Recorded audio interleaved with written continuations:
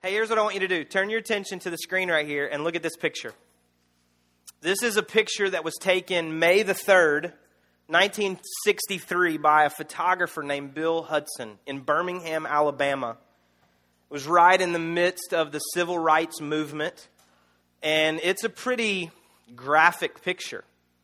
There is a white police officer who has a dog, part of the canine unit there, under the direction of Bull Connor there in Birmingham. And that dog appears to be attacking a 17-year-old black teenager. And you see the people that are looking on there. You see the officer. You see this young man. You see the dogs. You see the arm of another officer that's there. Martin Luther King is not too far away from where this picture was taken, and some of the other leaders of the civil rights movement there who had just come out of a gathering there in Birmingham. And I want to read to you what author Malcolm Gladwell wrote about this picture in his book, David and Goliath, Underdogs, Misfits, and the Art of Battling Giants. This is what he said. The next day, the New York Times published the picture, above the fold across 3 columns on the front page of its Saturday paper, as did virtually every major paper in the country. President Kennedy saw the photo and was appalled. The photo was discussed on the floor of Congress and in countless living rooms and classrooms. For a time, it seemed like Americans could talk of little else. For years, Martin Luther King and his army of civil rights activists had been fighting the thicket of racist laws and policies that blanketed the American South. The rules that made it hard or impossible for blacks to get jobs, vote, get proper education, or even to use the same water fountain as a white person. Suddenly, the tide turned. A year later, the U.S. Congress passed the landmark Civil Rights Act of 1964, one of the most important pieces of legislation in the history of the United States. The Civil Rights Act, it has been often said, was written in Birmingham. This picture provokes a lot of emotion. It was very happy and jubilant about 70 seconds ago. Now it's quiet because of the emotions that are provoked by a picture like this. The things that we see and the things that we think we understand because of the context of history that we know about that time. Some of us maybe lived through that time. Others of us have studied that time and been presented with what was happening. Some of us lived right through these kinds of scenarios possibly. But we look at this and we see the emotion of what's happening here. But I want to present to you that maybe what you see here is not what it appears. I want you to look at that picture. I want you to look and see what's actually taking place. And I want to continue reading from later in the same chapter of Gladwell's book. And this is what he says. The boy, the black teenager in this picture, is Walter Gadsden. He was a sophomore at Parker High in Birmingham. He was 6 foot tall, 15 years old. I said 17 earlier. He wasn't a marcher. He was actually a spectator. He came from a conservative black family that owned 2 newspapers in Birmingham and Atlanta that had been sharply critical of Martin Luther King. Gadsden had taken off school that afternoon just to watch the spectacle unfolding around Kelly Ingram Park. The officer in the picture is Dick Middleton. He was a modest and reserved man. The dog's name is Leo. Now look at the faces of the black bystanders in the background. Shouldn't they be surprised or horrified at what they're seeing? But they're not. Next, look at the leash in Middleton's hand. It's taut as if he is trying to restrain his dog, Leo. And look at Gadsden's left hand. He's gripping Middleton's forearm. Look at Gadsden's left leg. He's kicking Leo, the dog, isn't he? Gadsden would later say that he had been raised around dogs and had been taught how to protect himself. He said, I automatically threw up my knee in front of the dog's head. Gadsden wasn't a martyr. He was passively leaning forward, as if to say, take me, here I am. He's steadying himself with a hand on Middleton so he can deliver a sharper blow. The word around the civil rights movement in relation to this picture is that the young man had actually broken the dog's jaw just before this. Hudson's photo may not be all that the world thought it was. Now, I don't show you this picture or read to you what I just read to change your view of history. I don't do it in any way to support anything that you think you see or I think I see in this picture. To me, racism was and is appalling. It is an unbelievable sin against fellow brothers and sisters. Interestingly, even in the present American South, it is one of the acceptable secret sins that we allow to go unpunished or unchecked. When people tell jokes or make statements that we don't have the courage to fight against, like many of the people we're fighting against in this picture. It's one of those things in the American South we've just allowed to continue. But I wanted to show you this picture to reiterate a point that many of us know so well. You can't often judge a book by its cover. Or maybe you can't infer something from just one glance at a still image. If you got your Bibles today, I want you to turn to Matthew chapter 7. We're going to conclude our summer-long look at the teachings of Jesus in the Sermon on the Mount. We've been there all summer in a series we've called Summer at the Mount. And we've been looking at what Jesus said in his original first sermon. One of the longest pieces of dialogue that Jesus ever gave in one setting is found in Matthew 5, 6, and 7. And as we conclude today, I want to begin there in verse 1 of Matthew 7, and this is what it says. Judge not, that you be not judged. For with the judgment you pronounce, you will be judged, and with the measure you use, it will be measured to you. Why do you see the speck that is in your brother's eye, but do not notice the log that is in your own eye? Or how can you say to your brother, let me take the speck out of your eye when there's a log in your own eye? You hypocrite! First take the log out of your own eye, and then you will see clearly to take the speck out of your brother's eye. Do not give dogs what is holy. Do not throw pearls before the pigs, lest they trample them underfoot and turn to attack you. Do you know Christians that just love judging people? I got an amen.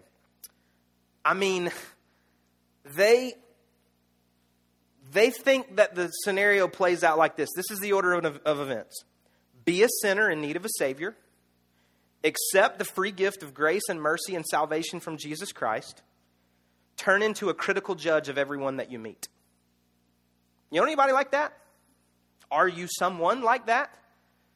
Because I see so much of this in people that call themselves Christians. Some of the most judgmental people I know are Christians.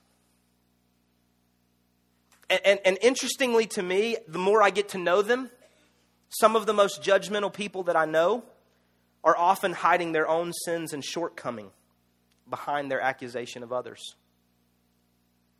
Judging people is so difficult because we who have been entrusted with the gospel of Jesus Christ hold in our hands a book, the Bible, that we know, for those of us that believe in it, to separate right from wrong. And when we hold that knowledge in our hand, we take it upon ourselves to begin to delineate right from wrong. And to call people into judgment that we see in error or see standing on the wrong side of truth. And often it comes out of maybe a pure heart originally as we start to read God's Word. I ran across this quote, and I've used it before, but this is from Jonathan Martin, who used to be a pastor in Charlotte, North Carolina. And this is what he says about reading the Bible. He said, if you read Scripture and it makes you feel smug and smart, like you have all the answers, you're reading it wrong. But sometimes we take Scripture and we read it, and we see what it does to us, and we see the change that it calls us to. And we want to take that and begin to apply it to the lives of other people. Again, sometimes out of very pure initial motives. We want anyone that we know, anyone that we love, anyone that we work with, anyone that we're friends with, to take that same change agent of God's Word and apply it to their own lives and apply it to their own heart. And if they aren't willing to do that themselves, then we feel like it's our job, it's our calling to help them apply that Scripture, even if it hurts them. Because that's what we're called to as Christians, right? We're called to make sure that they know they're in the wrong. So what did Jesus say about this? If we're to call ourselves Christians, which are Christ followers, for some of us in the room, not everybody, I understand. For those who are Christians, we're taking on the name of Jesus Christ. That's where the word Christian comes from. It means to be a Christ follower or a little Christ, an imitator of Christ. And so what did Jesus say? What did Jesus do when he came to the earth? This is what it says in John chapter 12. This is Jesus talking. He says, I've come as a light to shine in this dark world so that all who put their trust in me will no longer remain in the dark. I will not judge those who hear me but don't obey me. For I have come to save the world and not to judge it. But all who reject me and my message will be judged on the day of judgment by the truth that I have spoken. I want to read verse 47. It was the one in the middle, and then finish with that, just so we're all on the same page. I will not judge those. I, Jesus, will not judge those who hear me but don't obey me. For I've come to save the world and not to judge it. But all who reject me and my message will be judged on the day of judgment by the truth that I have spoken. Jesus, the only perfect and blameless man ever to walk the face of the earth, said that me on earth, Jesus, it's not my job to judge people. That's what he said. I didn't make that up. Any Bible that you're holding will say some version, some translation of what that is. And that's not Jeremy's words, that's Jesus' words. I did not come to judge those who hear and don't obey. But wait a minute, that's different than what I thought. That's different than what I was told. That's different than what a lot of Christians say on Facebook. That's different than what I understood it to be. Now, there's a lot of different things that we can read in Scripture. So I'm not trying to choose one or two verses that support my position today, because this is not a position paper. I'm trying to expose what I believe to be the truth of God's Word. And one of the other places that I find that is in the writings of a man named Paul. Paul wrote a huge majority of the New Testament. And one of the books that he wrote was actually a letter to the church in the city of Rome. Fittingly, that letter is called Romans. And so he writes to the Romans in the letter Romans to the church in the city of Rome. Okay? Are you with me? That was very confusing, I know. And in chapter 1, he lays out a lot of foundational things about what he's going to say in the rest of this letter. And at the end of chapter 1, he begins to talk about a horrible group of people. I mean, terrible group of people who have been given over to their own sinful, lustful desires. Things that they do that we see in our present culture. And he's saying, listen, they're engaged in this and it's almost like they think they're right by doing these things. And man, he's just laying it on thick. Paul is talking about the people that these people in Rome, the church people in Rome, would be in contact with. He's saying there's all kinds of people in Rome where you live. And some of those people are doing horrible things that we know do not honor God. And then, here's interesting, just for you that may not know this, when the Bible was written, it was not written in chapter and verse. Later, people came back and added verse numbers and chapter numbers. Like Paul wasn't writing the letter and then said, okay, chapter 2 starts now. Later, other people tried to do that so that it would be easy for us to be able to point to it, so that I could say, hey, turn to Romans chapter 2, and you would know where to go. And not, hey, if you'll scroll down about 72% down the scroll, then you're going to go down, you're going to find these three words together. I want you to go to that spot. So people came and said it'll be easier as people are learning to read and can read the Bible for themselves if there's place markers, if there's verses and chapter numbers. And so when you and I read Scripture, sometimes we're reading through devotional plans, or we're doing one of those things, we're asking God, show me something to read, and we just flip it open and we start reading and we're like, wow, I don't even know what that has to do with my life. But what we're doing actually is we're reading through the whole Bible. And I encourage you to do that. There's all kinds of reading plans. There's devotional books. YouVersion is an app I've referenced several times. You can do it on the web or through devices. And they will give you Bible reading plans with little short pieces of Scripture each day to read through the entire Bible. And when you do that, you get the whole picture of Scripture, the whole story. So I want you to keep in mind that even though I'm going to start reading here in Romans chapter 2, verse 1, this is actually just the next sentence after Paul is describing a bunch of horrible people. And so this doesn't pick up in the middle, this doesn't pick up in a new part of the story. This is actually just the middle, the continuation of what Paul has been saying. So Romans chapter 2, verse 1. So about these horrible people, this is what he says. You may think you can condemn such people, but you are just as bad, and you have no excuse. When you say they are wicked and should be punished, you are actually condemning yourself. For you who judge others do these very same things. And we know that God in His justice will punish anyone who does such things. Since you judge others for doing these things, why do you think you can avoid God's judgment when you do the same things? Don't you see how wonderfully kind, tolerant, and patient God is with you? Does this mean nothing to you? Can't you see that His kindness is intended to turn you from your sin? I know, I felt the same way the first time I read that. Don't you see that his kindness is intended to turn you from your sin? Now, Paul had this incredible way of putting things into perspective, but here are my 3 takeaways from what we just read in Romans 2, verses 1 through 4. The first of these is this: we expect far more grace than we give. I'm going to let that one land a little bit. We expect far more grace than we give. We want people to be gracious to us because we know our motives. We know that that's not what we intended to do. We know that we're better than that, right? There's a Russian proverb that goes something like this: when we see us, we see our potential. But when others see us, they only see our past. The idea being that others see us for what we've done, and we want them to be gracious to us. We want them to grant us grace because we know that we're better than that. We know that we don't have to make those same mistakes. And we say, please give me grace. But when we see others, we judge them only for their past actions, and we give far less grace to them than we expect from ourselves or for ourselves. And Paul's saying, listen, there's a horrible group of people, but be careful how you treat them because you're going to want that same kind of grace from God. And you're just as guilty as they are. The second thing kind of goes hand in hand with that, but it says we forgive far less than we seek forgiveness. We forgive far less than we seek forgiveness. We're always asking for people to forgive us for something. And yet we are so slow to forgive others. I mean, it's like painful to forgive somebody. And we do that thing, like we don't say it, but we do that thing in our head like, yeah, I'll forgive you, but I ain't never forgetting it. Nope, never. I will never forget what you did to me. I'll never forget what you did in this situation. You want my forgiveness? Yeah, I'll forgive you, and I'll tell you that I forgive you, but I don't really forgive you. I just forgive you enough with my words that you think I've forgiven you, but actually in here, it's still not forgiven because I'm still thinking about it, dwelling on it, and holding you accountable for it.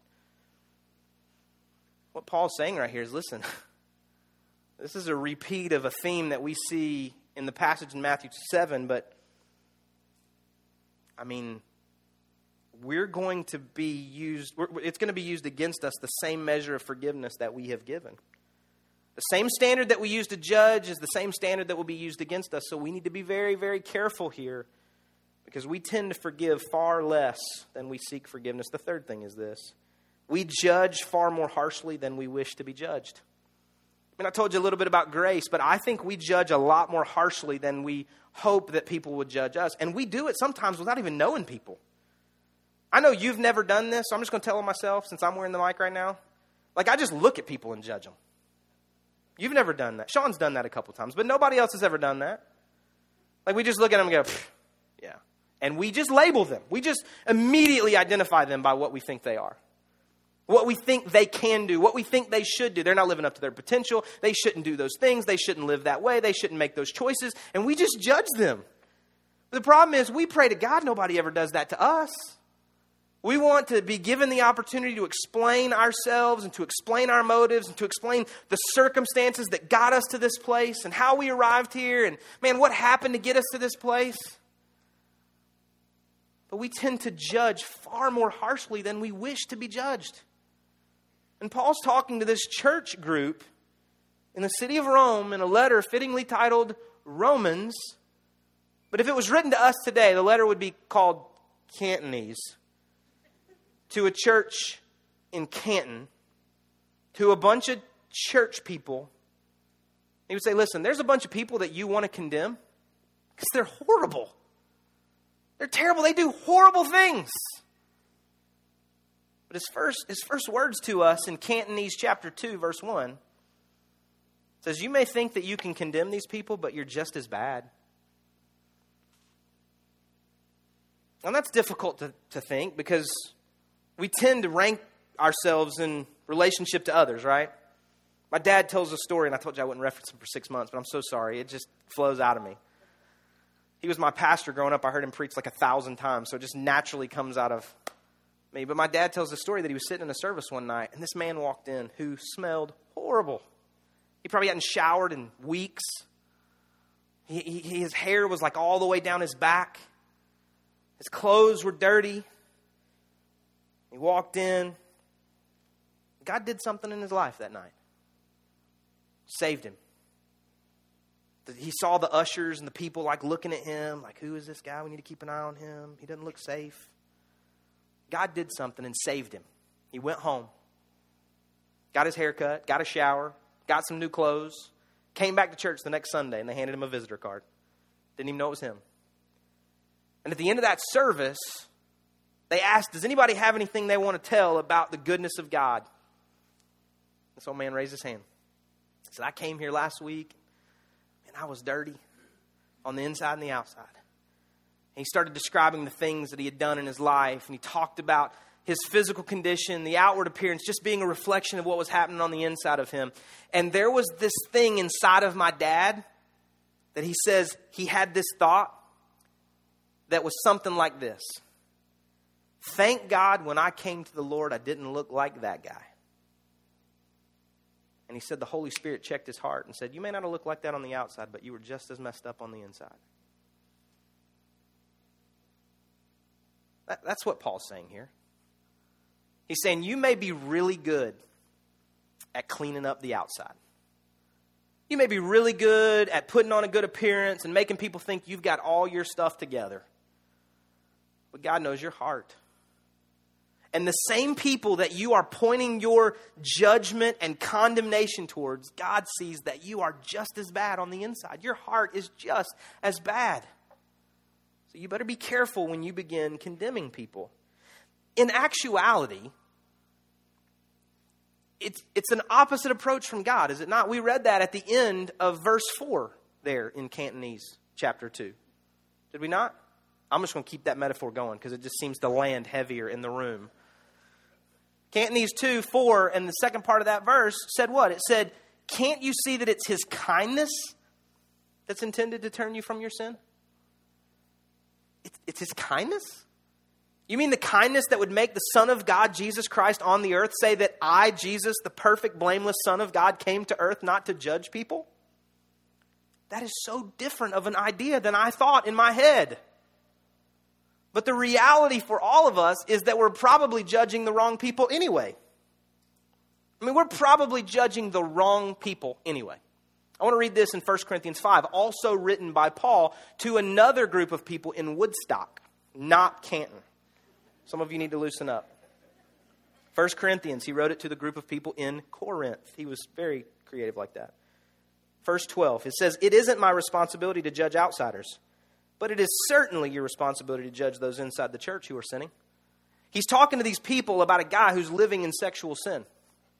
And he says, listen, there's a guy that you've allowed to stay in your church that calls himself by the same name you call yourself, followers of Jesus, and you know that he's guilty. But instead of judging him, you're judging the other people in the city of Corinth who are guilty of the same sin, except that they don't call themselves by the same name you do. He does. And yet you're letting him kind of skate free. Trevor, come here. I want you to stand right there because we both look like marathoners. We both look like runners. We're fit in that way. I want you to stand right there, and I want you to act like you're running towards that flag. I'm going to run in the other direction. I'm going to run much faster than you because I'm in much better shape. And we're going to run in opposite directions. Ready, set, go. You're horrible! Okay, now I want you to go back. Okay? A little winded. Little winded? Yeah. Oh, I saw you ate for breakfast. I can understand that. Now, let me just set up what happened. We're both running in opposite directions, and he ran by me, and I screamed at him. Okay? Because that's who I am. I'm a screamer. Okay, ready? We're going to run again. Ready? Here we go. Here we go. Oh, man, good job lifting those knees high. That's working good for you. All right, now stop. Go back. You all right? You're running suicides here. Wind sprints. Catching his breath. Now, here's what I want you to see. In this illustration that is really well put together, he is the sinner, fittingly. I am the saint, obviously. Or as Paul said in the book of Woodstock, Corinthians, some of you aren't with, Rachel was with me, but some of you aren't with me. He's the outsider. I'm the insider. I'm a part of the church. I'm a part of those who have been entrusted with the gospel message. I'm running the race that Paul said was set before me, right? I'm running in a specific direction that God would have me to run to accomplish what God would have me to accomplish. He is not on the same race. He's running his own race, trying to accomplish his own things. Who knows what it is? He's trying to acquire wealth. He's trying to find purpose. He's trying to find a wife. Whatever it is that he's trying to do, he's running a separate race than I'm running. Now, my first encounter with him was to scream at him, to criticize him, to tell him he wasn't doing something right. But then the second time, I actually encouraged him. He's still running a different race than I am, but I found some common ground in our interaction that allowed me to have a positive interaction with him. Now, I don't know that it's the first time or the second time or the third time or the 10th time, but my hope would be that my kindness would turn him towards repentance. Because that's scriptural. I didn't make that up. That's in 1 Cantonese chapter 2, if you remember that we read that earlier. And then the outsider potentially becomes an insider. The one who I was screaming and blaming and judging with little effect becomes a part of the same race that I'm running. Who's now running a race that's been set out before him because of the goodness and mercy and kindness of God. The same kindness that I received. I didn't start this race on my own. God called me to it.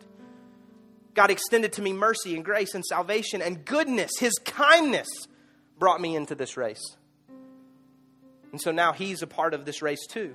Potentially through my interaction with him, potentially through my kindness, but most importantly through the drawing, the conviction of the Holy Spirit, because no one comes to God outside of the conviction of the Holy Spirit. It doesn't matter how persuasive I can be to anybody. It's the work of the Holy Spirit in them that does it. But my question is, does my interaction with him or others make it easier for them to be receptive to the Holy Spirit's work in them? And so now he's an insider and he and I are running the same race. And now that he's a part of this, now that we have relationship, now that we're moving in the same direction, relationship and community can take place. And in the closeness of this relationship, I can say, man, you're running great. You're doing really well. Like I can see your time's improving, you're getting better, you're getting stronger, but your diet is horrible. You're drinking, you're eating horrible food. Those Cajun filet biscuits at Bojangles don't help you accomplish what you're trying to accomplish. Can I get an amen from somebody in the room? I know they're heavenly. And I have the opportunity as an insider to a fellow insider to call out the things in him that need to be corrected in relationship, in community. You know what we read? Hang right here for a second. You know what we read in Matthew chapter 7 when we started? How dare you look at the speck in someone's eye when you have a log in your own? Now, there's a ton there, and thousands of sermons have been preached way more eloquently than I ever could. But here's what I've always thought when I read that. How close do you have to be to somebody to actually see the speck in their eye? I can't see it while he's running the other direction. I only scream general things about him. But in the context of community and relationship, I'm right up close here. I go, man, there's something in you that needs correcting. I can't see a speck from way over here. And some of us are so afraid of community because we're afraid of what they see in us. And God's calling us to get close, to be in community, to say there's something I want to see in you and I want you to see in me, so that if there's something wrong, we can correct it together. We can call out greatness in one another. We can call out holiness and purity in one another. I can't call out purity in someone that doesn't even run the same race I'm running.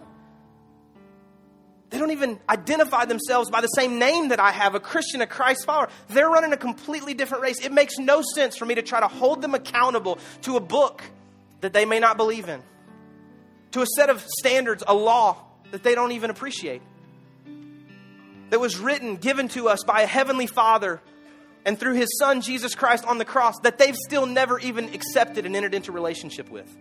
But anybody who starts calling themselves a Christian makes themselves accountable to other Christians.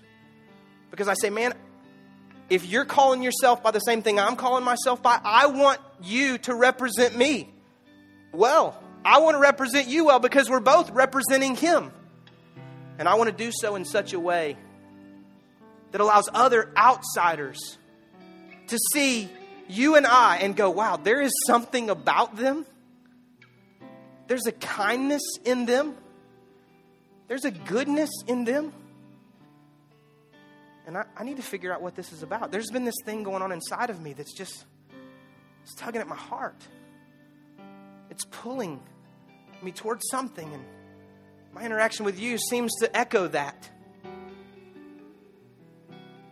Some of us, we judge from afar, and we can't see the speck because we're not close enough. They're running a different race, but in Christian community, in relationship, we give one another permission to hold each other accountable to the name by which we identify ourselves.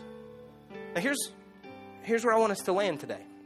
Because I know that there are some of us in the room who are so incredibly uncomfortable right now.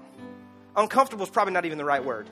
You're already formulating the email that you're going to write to me and tell me how wrong I am and that I'm leaving out a whole chunk of the gospel. Please write it so that we can engage in conversation, because hopefully we're in relationship with one another where healthy conversation can take place. But today is not intended to let anyone off the hook, if that's how you feel. Because here's what it says in Revelation chapter 20. Then I saw a great white throne and him who was seated on it. From his presence, earth and sky fled away, and no place was found for them. And I saw the dead, great and small, standing before the throne, and books were opened. Then another book was opened, which is the book of life. And the dead were judged by what was written in the books, according to what they had done. And the sea gave up the dead who were in it. Death and Hades gave up the dead who were in them, and they were judged, each one of them according to what they had done. Then death and Hades were thrown into the lake of fire. This is the second death, the lake of fire. And if anyone's name was not found written in the book of life, he was thrown into the lake of fire. Here's what you need to know today. There is a judge. It's just not you. There's a judgment coming, but it's probably not this moment. There's a judge, but I'm not him. Guess what? Jesus on earth wasn't him either. What did he say? I did not come to judge those who hear me and don't obey, but there will be a day of judgment. That's what he said. That's the words of Jesus. There is a judge. It's just not me and you. And so the standard that we have attempted to use to judge others is really us playing God. Maybe you've never thought of it that way, but what you're saying is, I don't want to wait until God does his job, so I'm going to do his job for him before he's ready to do his job. Because we read that he was patient and kind. His patience is actually being displayed because he has yet to call humanity into judgment. That day's coming. We believe that. I believe that. I believe that everyone, myself included, and those who appear to be as far away from God as possible, will all be held accountable for what we've done. Because there is a judge. I'm just not him. And God, in his patience, hasn't called for the day of judgment yet. And so when I attempt to judge outsiders and to say, you're not living right, you're not doing it right, you're not doing what you're supposed to do according to Scripture, when I'm actually taking God's job at an undetermined time in the future, and I'm saying to him, today I'll be God, and I'll do your job because you're not doing it fast enough. What if my mindset changed? What if I said, okay, God, I'm going to let you be God. And I'm going to be patient because you seem to be patient. And I'm going to be kind because you seem to be kind. And I'm going to let you be the judge because I'm not the judge. I'm actually going to be the judged as well. I'm actually going to be on the receiving end of your judgment, God. And so if that's the case, I don't want to read Scripture and become arrogant and smug and think that I've aced the test and everyone else is failing. I actually want to plead with the teacher for more time, to do better, to get it right, to learn more what it means to live for you, God, so that the day that you do call us into judgment, I can plead for your mercy and your grace. I can ask that you would see me through the lens of your Son, Jesus Christ, who actually was the only blameless, perfect one ever to walk the earth. And he said that he would die on a cross because none of us would be good enough on that day. And so, God, I'm praying that when you look at me on that day, you would actually see me through the sacrifice of your Son on the cross. And I pray that somehow, God, my interaction with other people here on earth would put them in the same position to be willing and able to plead for your grace and your mercy and to be seen through the sacrifice of your Son, Jesus. Because there is a judge. It's just not me. And it's not you. Two groups of people I want us to pray for today. The first group is the group that's sitting in here and you know you've been judged. You've been hurt. You're still here, thank God, probably through just that really cool internal work of the Holy Spirit in you, even if you didn't have that vocabulary to call it. You know you've been judged. You know people have looked at you and labeled you and called you names, and they've judged you. Here's what I would say to you today. I pray you hear my heart, that there is a judge. It's just not me. And it's not anybody else in this room, and it's not anybody else in your life here on earth. I pray that you would see yourself in need of a Savior.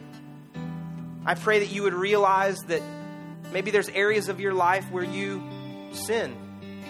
You have maybe addictive behavior. You have areas of your life that don't allow you to get to God. They create this separation. That's really what sin is. It's this separation between you and God. In the book of Romans, which we read earlier, we labeled it Cantonese for a little while, Paul tells us that all of us have sinned and fallen short of the glory of God. And I'm so sorry if anybody has made you think that they had stopped sinning and got it all right, and that you were still the only one left behind doing the sinning, because we're all guilty. And so today, I would just ask you to allow us another opportunity to be kind to you. And in our kindness, I pray that you would actually see the reflection of a loving God who is being patient so that you can reciprocate his love, that you can receive his grace, so that you would acknowledge, God, I don't even know how to pray, but I just know that I'm not right and I need a Savior. You're why we're here today. And if anybody's ever made you believe anything different, I'm so sorry. In just a minute, we're going to give you the opportunity to respond if you feel like God's kind of tugging at your heart through what I referenced earlier, that conviction of the Holy Spirit, that work of God in you, his Spirit connecting to your spirit that just says, man, there's something that's not right in my heart. I need to acknowledge my sinfulness and ask God to be the Lord and Savior of my life. We're going to give you that opportunity in just a minute. And as I'm addressing another group of people, I would just say to you now, just ask God, God, help me figure out what to pray, what to say. Reveal in me the things that don't match up to who you want me to be.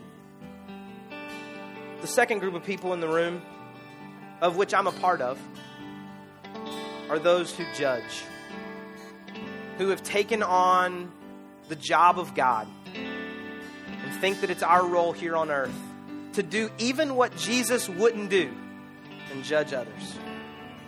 And today I would say to you the same thing that I have said to myself all week long. Repent. Beg of God's mercy and forgiveness. And attempt to live a life of kindness as God himself is demonstrating towards people who need to see God. And when we scream and yell and judge and label, I don't know that that reflects God. And I want to be known as someone who points people to the Father. I hope you hear my heart. I'm not talking about watering anything down. I'm not talking about changing the gospel or leaving it short of what it should be. I just want to live my life doing the job God called me to do and not trying to do His job. Because there is a judge. It's just not you. Let's pray. God, I pray today for these two groups of people. I pray, God, for those this morning who are here in need of a Savior. I pray today, God, for those in this room who know that they have sinned and fallen short of your glory, which is all of us, but that, God, they need you as the Savior. They've maybe never prayed that prayer. They've never asked you to live in their life, live in their heart, live through them in the way that they interact. And so they say today, maybe, I need God to be the Lord and Savior of my life. Not just to save me from my sin, but to lead and guide and direct me in the way that I should live. And with every head bowed and every eye closed today, if that's you and you would say, Jeremy, today what you're saying, it's me. I know that's me. And that pull of God in my spirit, that Holy Spirit conviction, as I've been calling it, that's happening in me. And I want to acknowledge that I'm a sinner in need of a Savior. Would you just lift your hand? Nobody's looking around. You can put it right back down. Thank you so much. Anybody else? Thank you so much. You can put it right back down. I pray now for every person that just lifted their hands. God, I pray that you would receive them as you already have. You've been at work in their heart all day. And God, before they lifted their hand, they had acknowledged in their heart, and that's enough. And so, God, today we celebrate with those who are making decisions to follow you, to live their lives in accordance with who you're calling them to be. And God, I pray today that you would help them, strengthen them, encourage them, surround them with people that will lovingly care for them and shaping their soul in a way that honors you. I pray today, God, for those in the room, myself included, who are guilty of judging others. God, help us today to reflect your goodness, your kindness, your mercy. Help us today, God, to be who you are, to realize that there is a judge. It's just you. It's not us. And God, let us live in such a way that our kindness would actually turn them to you in repentance. God, help transform our hearts. In Jesus' name we pray.